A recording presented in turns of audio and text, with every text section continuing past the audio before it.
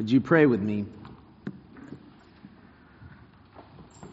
Lord God, we are grateful that Easter is the culmination of a long story of love between a creator and his creation. God, help us today to come willingly and open our hearts for a fresh anointing of your Spirit, that we might have our eyes open to why we need you, why we want to walk with you day by day, even in a world that oftentimes doesn't acknowledge you. God, we need you, and we are so grateful that you demonstrated your love for us, and that while we were yet sinners, Christ died for us. And so today, Lord, as we consider this story, I pray that you would pour upon me the gift of preaching, that my very frail and broken and human words might, by the power of your Holy Spirit, become your living word, uniquely crafted for each and every one of our hearts. We pray this with great confidence, for we pray it in the name of the risen and the reigning Christ. Amen. He is risen. Another way of proclaiming this Easter miracle might be, the King is dead. Long live the King. The decree began in France in the 15th century, and it's become a traditional proclamation made following the accession of a new monarch. The seemingly contradictory phrase simultaneously announces the death of the previous monarch and assures the public of its continuity by saluting the new monarch. It was most recently used when Queen Elizabeth II was succeeded by her son, King Charles III. The Queen is dead. Long live the King. When it comes to Jesus, well, there is no successor. Jesus is the King that has died and the King that lives. The King is dead. Long live the King. That is what today's reading in the gospel is all about, right? The disciples, Mary, discovering this truth. And of course, Jesus can fulfill both sides of the phrase because he's resurrected. And when we consider Jesus and his mission on earth, his resurrection is fundamental. There is a term in philosophy called haxity that fits this moment well. It is that property or quality of a thing by virtue of which it is unique or describable as this one. In other words, the key evidence of Jesus' haxity as Messiah, as Son of God, as this particular one, is his resurrection. For when God raises Jesus from the dead, it validates what Paul writes in Colossians, that Jesus is the visible image of the invisible God, the firstborn over all creation, that he is before all things, and in him all things hold together. And how John begins his gospel, in the beginning was the Word, and the Word was with God, and the Word was God. In him was life, and that life was the light of all humanity. The light shines in the darkness, and the darkness cannot overcome it. Jesus' resurrection was the proof that the darkness of the sin and evil intentions of the world could not overcome God's love. That is why the resurrection is central. For without his resurrection, all the Good Friday suffering and pain and sorrow and horror that Jesus willingly submitted to, all the sins of the world that he carried for our sake, yours and mine, to rescue and redeem us, would have only ended with his death in defeat. God's plan demanded more. As a result, Jesus' resurrection is central to all we celebrate regarding Jesus as Messiah, as Savior of the world. It is the greatest evidence that the Creator of the universe knows we are here, and more, actually loves us enough to want to save us from our sins, and even more, from our greatest enemy of all, death itself. This is what we come to reaffirm and to celebrate.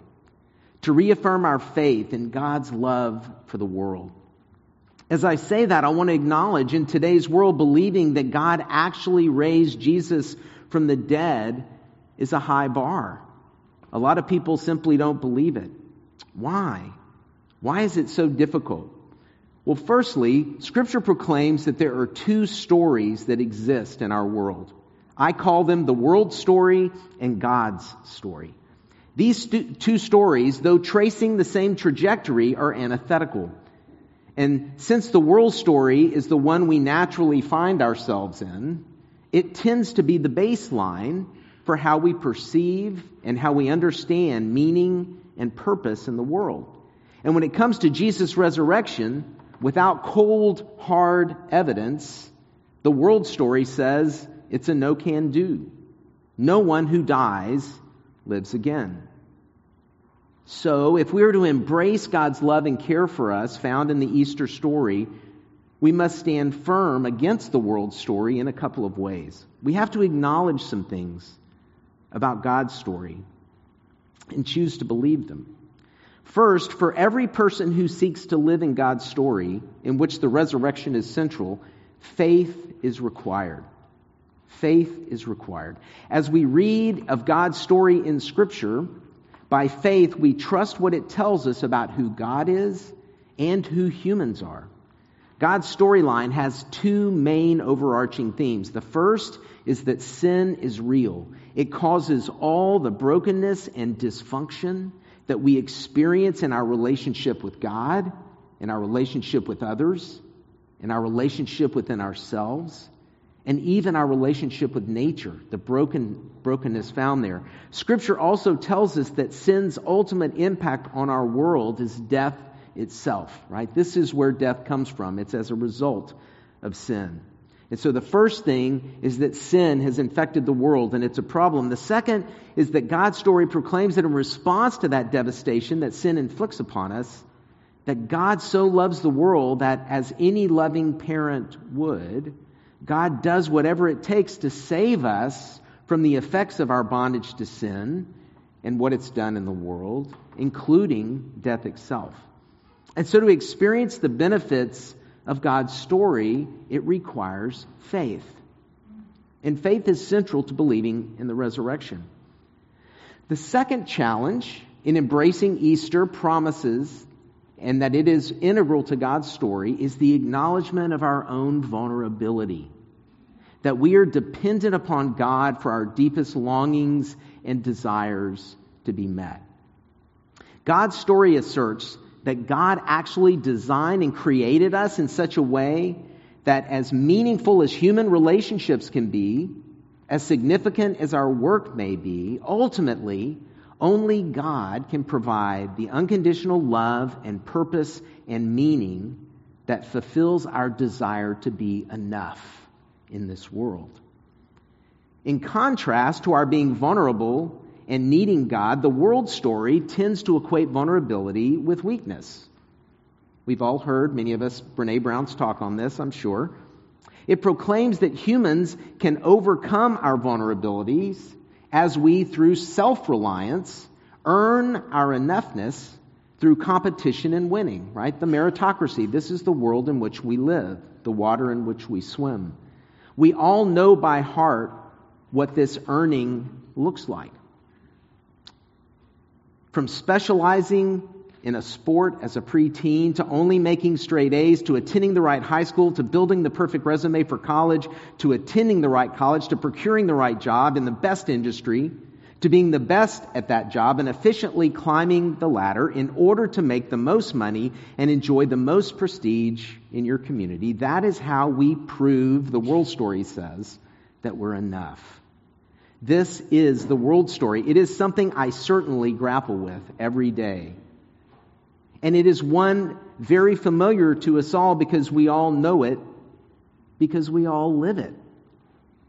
And let me say, there is so much to be admired in wanting to be the best we can be. God appreciates good, hard work, effort, trying.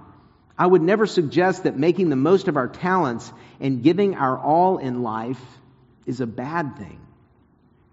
The problem arises when we assign too much meaning to it. The problem is when we assign too much meaning to it, when we determine that our success will be enough to meet our deepest longings and needs our meaning, and our significance. How many of you watched Ted Lasso? Pretty good crew of you. It's a show about a soccer team in England, AFC Richmond, and it's such a great show at revealing human vulnerability. Each cast member's insecurities are on full display, their struggles with life at different times.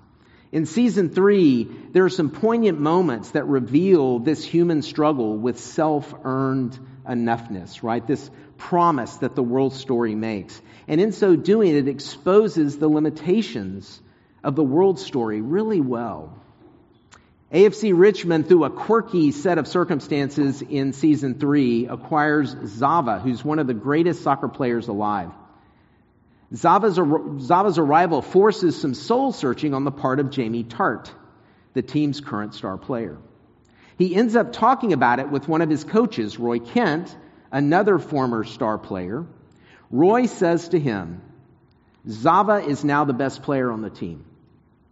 You used to be the best, but now you're not." It happens. That moment for Jamie Tartt has created an existential crisis for him because his enoughness is all tied up into being the best. I mean, this is the world story, right? In short form. Their conversation allows us to see how quietly and profoundly the world story ultimately creates that crisis in our lives. For the longer we embrace the world story's answer to our enoughness, at some point, right, the more we're going to come to realize that even for the best of us, at the end of the day, we are still vulnerable. We are still not enough on our own. Okay, so as you can see, I'm making the case that we were created to live in God's story, even while we're immersed in the world story. I know many of you are like, well, this is the world we live in. It is. We have to go out every day and make a living. We have to do the things we do. We have to enter in to the world story. But that doesn't mean we allow the world story and what it says makes us enough. It doesn't have to define us.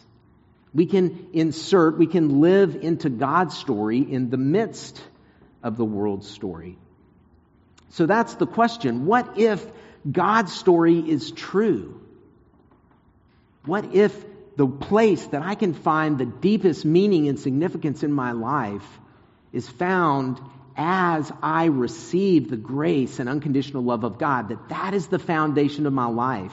And once that unconditional love and grace is in me, and I know that I'm fully known, even the darkest part of my basement is fully known, and by Jesus Christ and what He accomplished on Easter, I'm fully loved, that whatever I'm doing in the world story, I'll actually be better.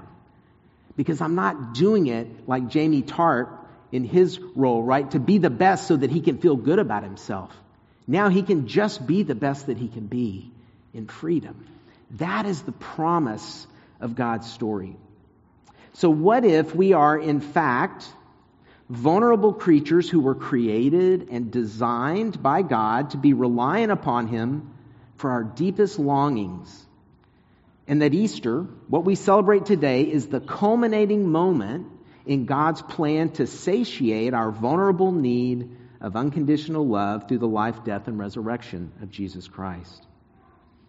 If you're feeling drawn back to God's story today, since Easter is central, the resurrection is once again front and center. And as is always the case in God's story, as I said, faith is required. Here's the thought process I go through to engage my faith, to accept and understand that Jesus could be raised from the dead. In faith, I believe what God's story proclaims, that the God revealed in Scripture is the creator of all creation, with its billions of galaxies and innumerable stars, that God created life itself.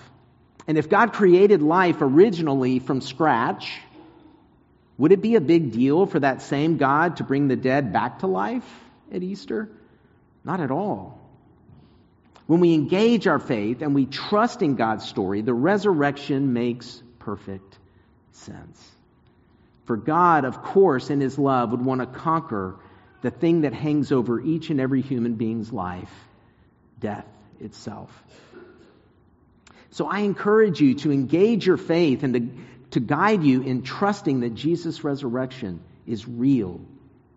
And because of it, each of us have the opportunity to be forgiven and to find healing and meaning and significance in life. As we embrace God's story, as we embrace the fact that we need faith and that we are vulnerable, no matter what our world tells us, we are not enough on our own. To that end, my hope is that all of us consider leaning into God's story this spring by making a commitment to come to worship more often, to discover and learn more of what it means to embrace this life God calls us to live. It's here that we're reminded, right, that it's not only up to us. If all you're doing is swimming in the world story's waters, you're going to forget about all of this. It's just hard to keep it on our radar.